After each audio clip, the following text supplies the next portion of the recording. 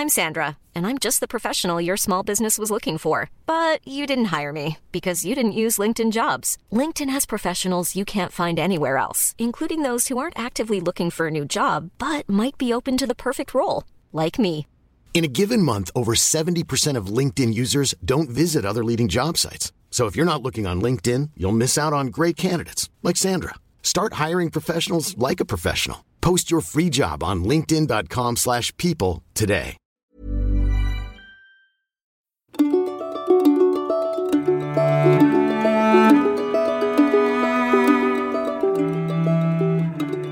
Hi, I'm Andrew Kern. Welcome to another episode of Ask Andrew. And I am happy today to address a question from Sarah about the 5 common topics. Before I do, I want to read a brief note from Edward P.J. Corbett in a book called Classical Rhetoric for the Modern Student. And this is my sort of introductory exordium, to be redundant. Corbett writes, "The system of the topics is really an outgrowth of the study of how the human mind works." Love that phrasing. An outgrowth of the study of how the human mind works. The human mind does think about particular things, but its constant tendency is to rise above the particulars and to draw abstractions, to generalize, to classify, to analyze, to synthesize. The topics represented the system that the classical rhetoricians built upon this tendency of the human mind. Okay, so in other words, these topics that I'm about to address a question about have to do with the way the human mind works by its nature, and therefore it applies to everything. Okay, that's context. Let's look at the question. Here's what Sarah asks. I'm interested in learning about the origin of the 5 common topics. How long have they been in use? Who decided on the 5 common topics, or what led to their use? So, first question that I think some of you might be asking is, what's she talking about? What are the 5 common topics? And before I answer that question, I want to tell you about my own personal encounter with them and what it meant to me. Because, you see, years ago, back in the 90s, I was thinking, and I have a tendency to be a detective, a scout. Those of you who are into the Enneagram would call me a 5. Thank you very much. Because you like to pin things down, which just makes me want to escape. I'm not a butterfly on a bulletin board. I know. But anyway, I have always asked hard questions, and I've learned now that I do that because I'm frighteningly insecure about the world and my relationship to it, and it's going to crush me and all that. Okay, so what I do is I ask questions. And I remember when I was young, sort of in the back of my mind, perhaps, speculating that maybe there's some questions that are really super common. The world is a chaotic and crazy place, and there's too much information to need. And I've always had this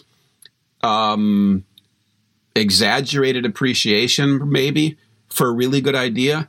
And on the other hand, maybe even a fear for missing out on a really powerful idea that might either help me gain some deep insight into the world or make me a lot of money. As you can tell, I've missed a lot of those ideas. Think about an analogy, though, seriously, in investing. The investor is looking for a great idea. That might be a principle like buy and hold, stop losses, or it might be a specific idea like buy this particular stock or use this particular, strategy would be more of a general idea, but buy this particular investment vehicle. So what are they doing? They're looking for ideas.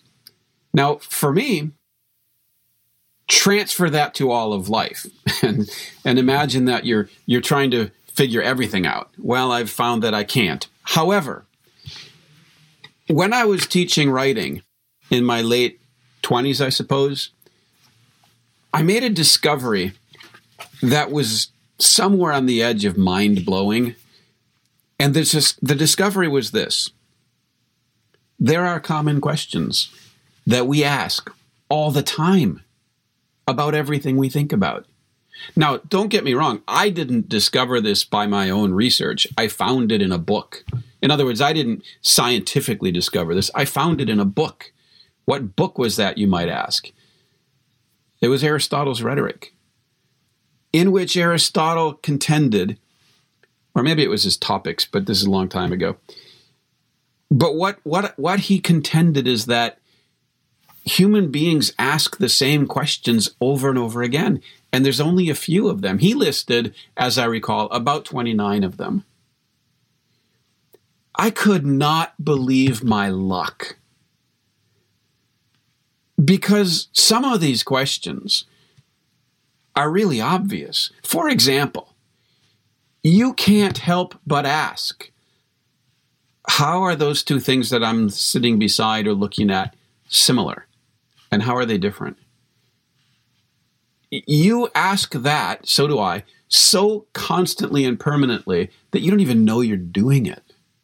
And yet, you instantaneously draw massive conclusions about the things you're experiencing just by, in your subconscious mind often, or let's call it preconscious, comparing things. In front of me are two posters.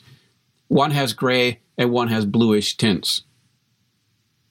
One has a lot of trees, one has one tree. One has no water, the other has a little bit of a, I think, peninsula with a man standing on it. What am I doing? I'm just looking at them and seeing things in them. And I'm drawing conclusions about what they're saying and what they represent.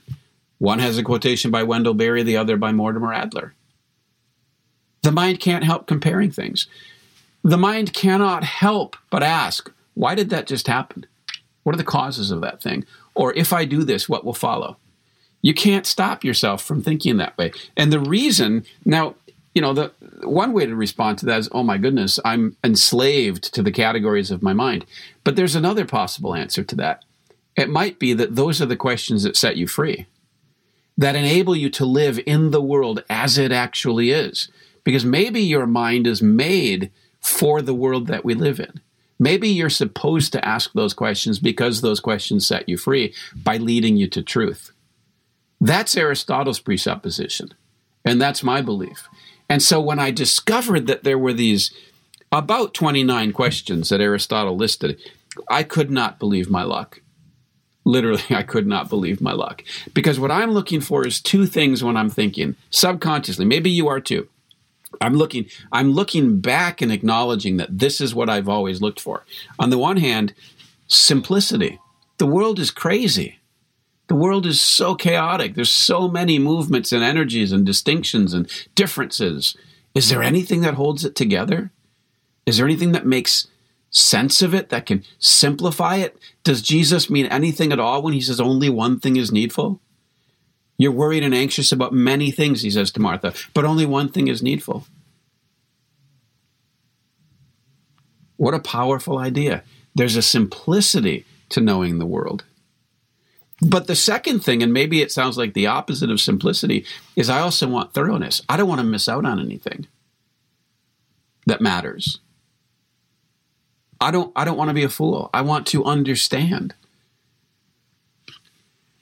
The topics of invention, as they're called, are the questions or the categories of thought that we are given that we can't not think with, that enable us to know the world that we live in and the people with whom we share it.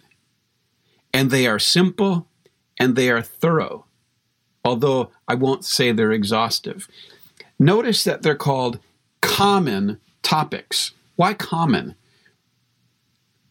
Common because of two things. One, they're common to every person. Every person asks these questions whether he knows it or not. And second, they're common to every topic, every subject, let me say. They're common to every inquiry.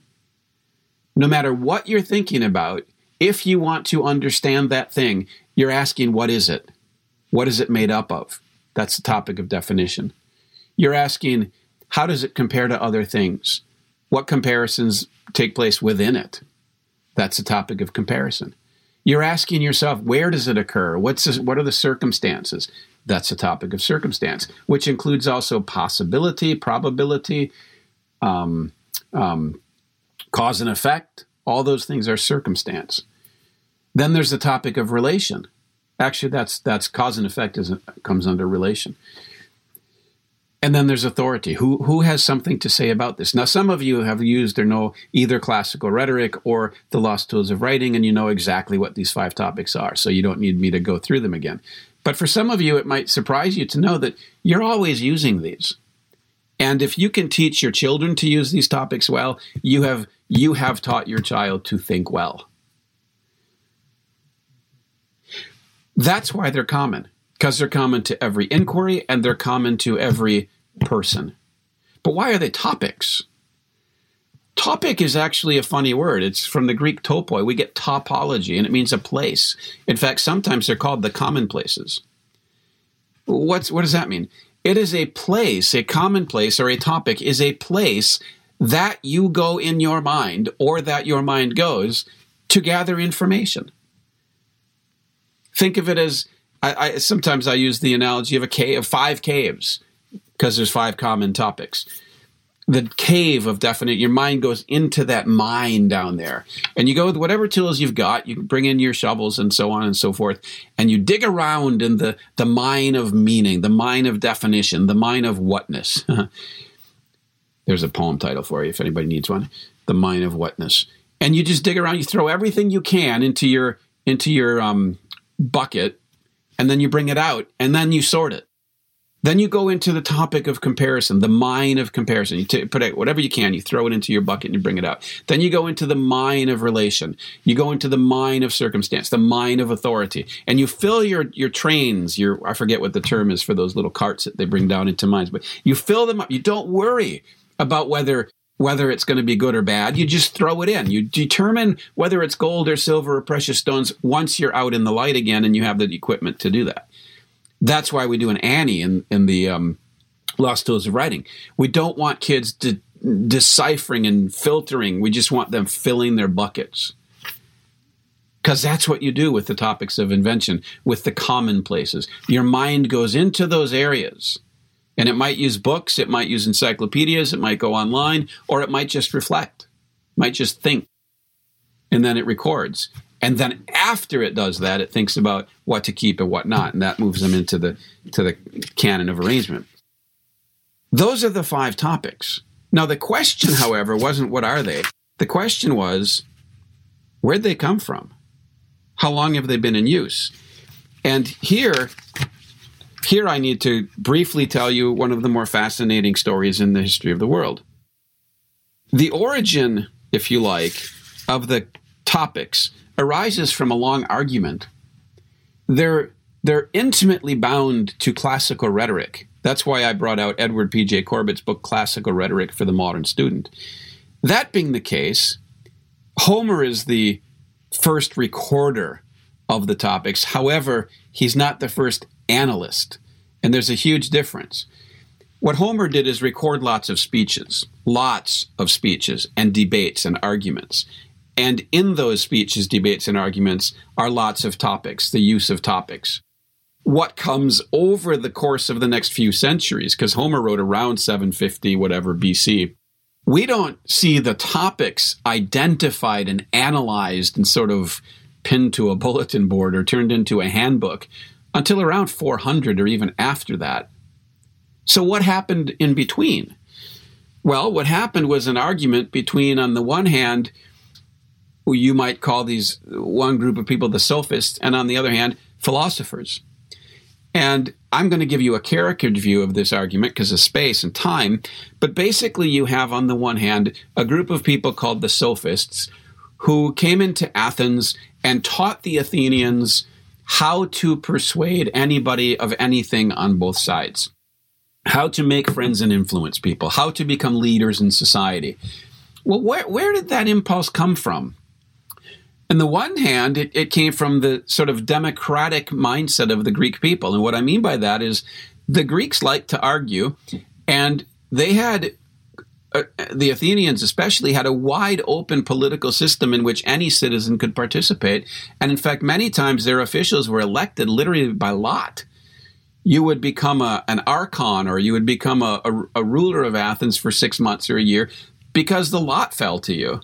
Not because you were voted, because they would have felt like that just leads to a popularity contest. True democracy is anybody can lead, so you throw the lots. Well, that means that anybody, any citizen at least, had to be prepared to argue in the legislative assembly or even in the courts where you had a 500-man jury, like, for example, what Socrates stood before in his Apology, which is a nice short book you should read if you haven't yet. It's a short essay, really. So what happens then is the Greeks become a very argumentative people, and the sophists come into town and they figure out sort of techniques that you can use to persuade anybody about anything, and they make a lot of money teaching it. And then Socrates rises up and says, hold on a minute. Truth matters. You guys are corrupting Greek society, your Athenian society. You're bringing us down. And he argues with them. And you can read about his arguments in books like the Gorgias or the Phaedrus by Plato. But what's interesting about that is that Socrates is arguing with them about what rhetoric is and how it should work. And in so doing, he forces a high standard on them. And he says it's not enough to persuade for the sake of persuasion. You have to respect truth. You have to respect the good. You have to respect beauty. And as a result, Socrates' arguments recorded by Plato, or modified or even made up by Plato, perhaps, are responded to by sophists. And a school is begun by a gentleman named Isocrates. And he builds up a whole approach to rhetoric in which he acknowledges the just claims that Socrates throws at the rhetoricians and says, you do have to be a good man and you need wide learning to be a good rhetorician. And so this dialectic, you might say, between the philosopher and the rhetorician goes on for a long time. And finally, after these centuries, Aristotle comes along, and he writes his Handbook on Rhetoric, where he acknowledges the worth of what the sophists and Isocrates are doing and demands a philosophical purity, you might say. And I love about Aristotle's rhetoric that his topics of invention are rooted in the idea of persuasion, yes, but persuasion in a moral context, in an ethical context, which is ordered to knowing truth. And so certain skills of truth perception are essential. And what he does is he doesn't make this up out of the blue. What he does is he looks at arguments that work and he says, this is what makes you able to discover truth. This is what makes you able to discover means of persuasion, asking these questions. And that's what becomes the topics. Now, as far as we know, as far as I know, Aristotle is the first person to list them analytically. Plato puts them on display in his texts because he's adopting them from Socrates' dialogues, and then Socrates is in a way responding to the sophists and to Homer. But Aristotle is the first person apparently to list them and make a checklist almost of them. Now, my guess is some sophists did before that, but as far as I know, Aristotle is the first one to really list them out, especially ordered toward truth perception. A key moment in the longevity, how long have they been around? How long have they been in use? A key moment for their perpetuation is when Cicero comes along in the 1st century BC and adopts everything he can of the Greco tradition, the Hellenistic tradition of debate in the law court, of persuasion, of forms of rhetoric, and so on.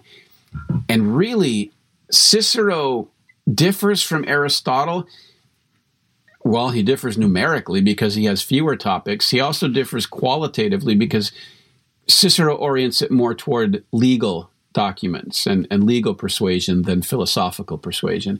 And so you see in Cicero a lot of linguistic topics. Definition is a big deal to Cicero because interpreting a text is a huge, huge emphasis for him.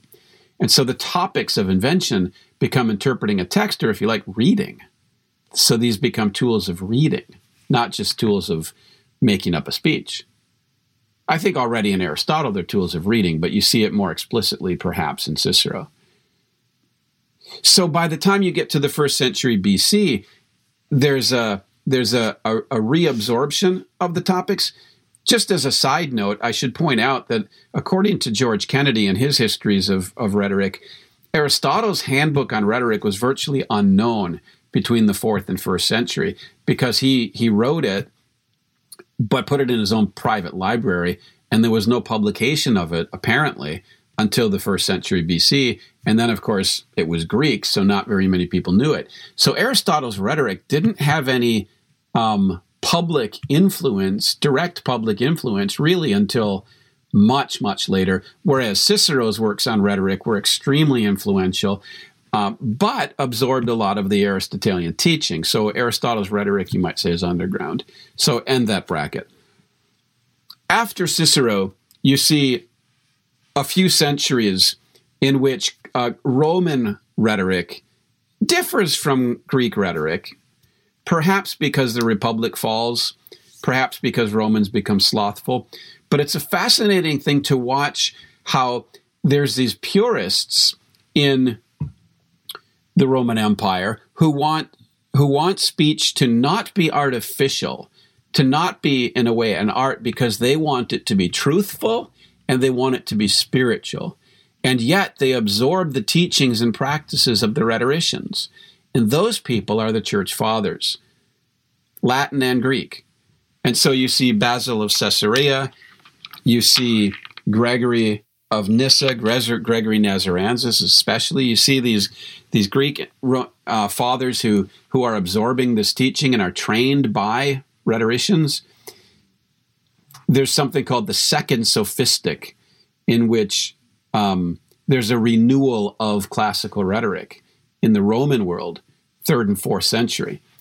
But the dominant figure that preserved classical rhetoric and brought it into the Middle Ages, into Christian society, was without question St. Augustine, especially in his on Christian doctrine.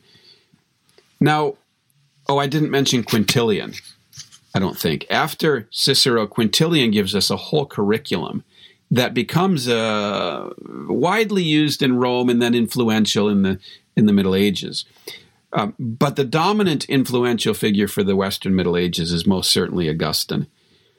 Now, during the Middle Ages, rhetoric comes and goes in its influence. In the 12th, 13th, maybe 14th century, dialectic is much more influential, much more dominant than rhetoric.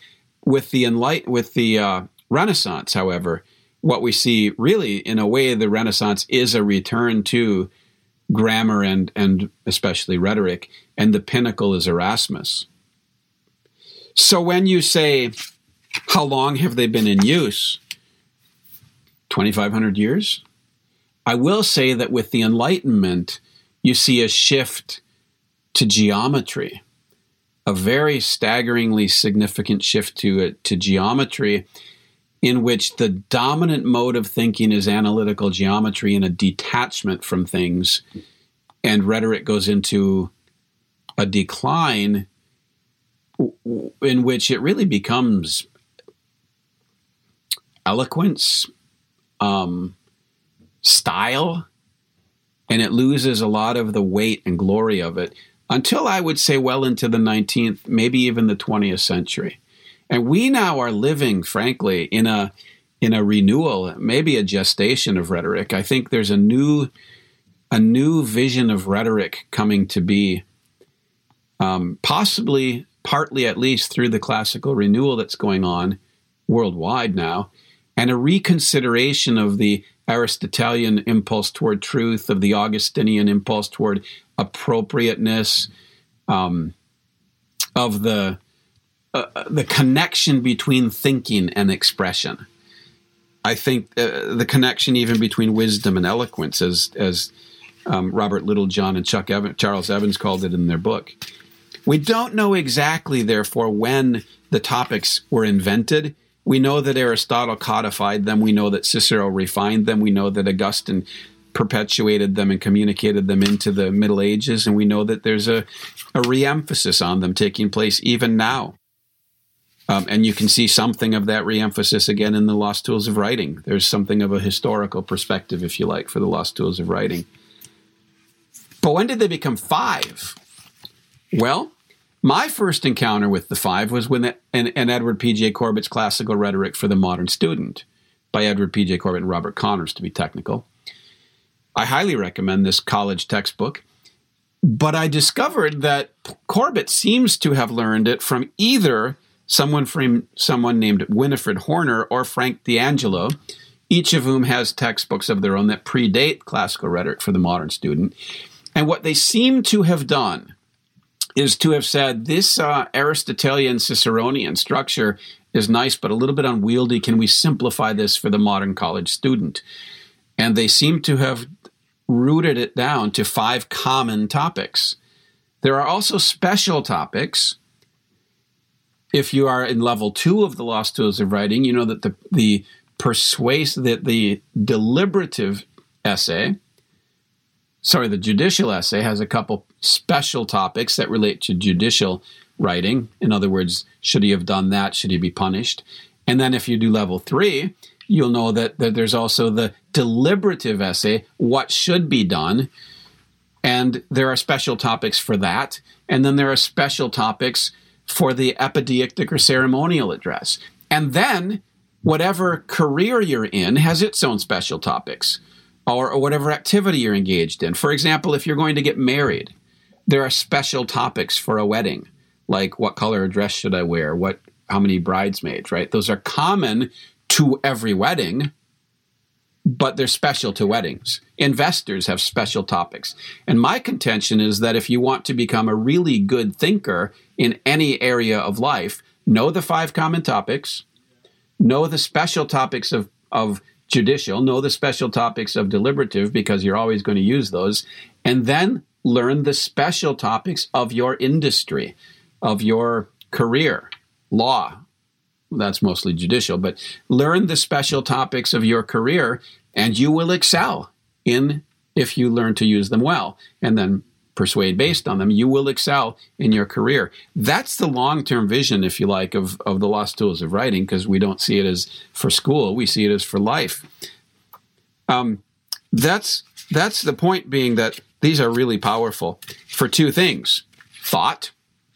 If you want to think well, these are incredibly powerful. And decision-making. You know what? I'm going to say one thing for thinking, and there's 2 things we think about.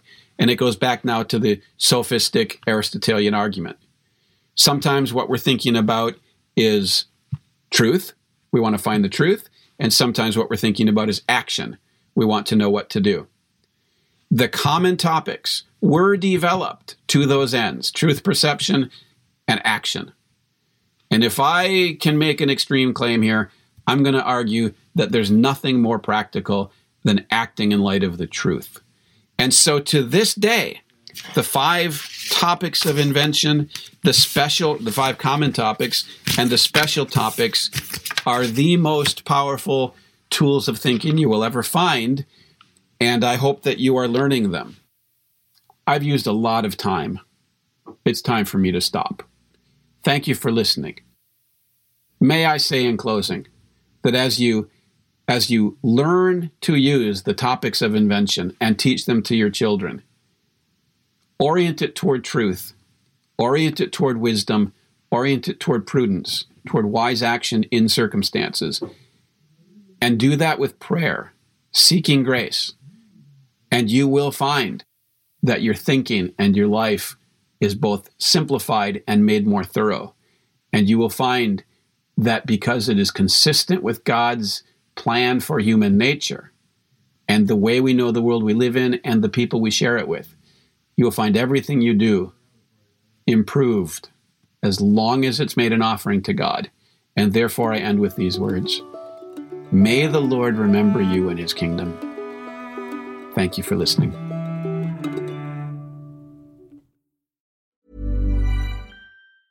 Hey, it's Danny Pellegrino from Everything Iconic. Ready to upgrade your style game without blowing your budget? Check out Quince. They've got all the good stuff, shirts and polos, activewear, and fine leather goods, all at 50 to 80% less than other high-end brands. And the best part? They're all about safe, ethical, and responsible manufacturing. Get that luxury vibe without the luxury price tag. Hit up quince.com/upgrade for free shipping and 365-day returns on your next order. That's quince.com/upgrade.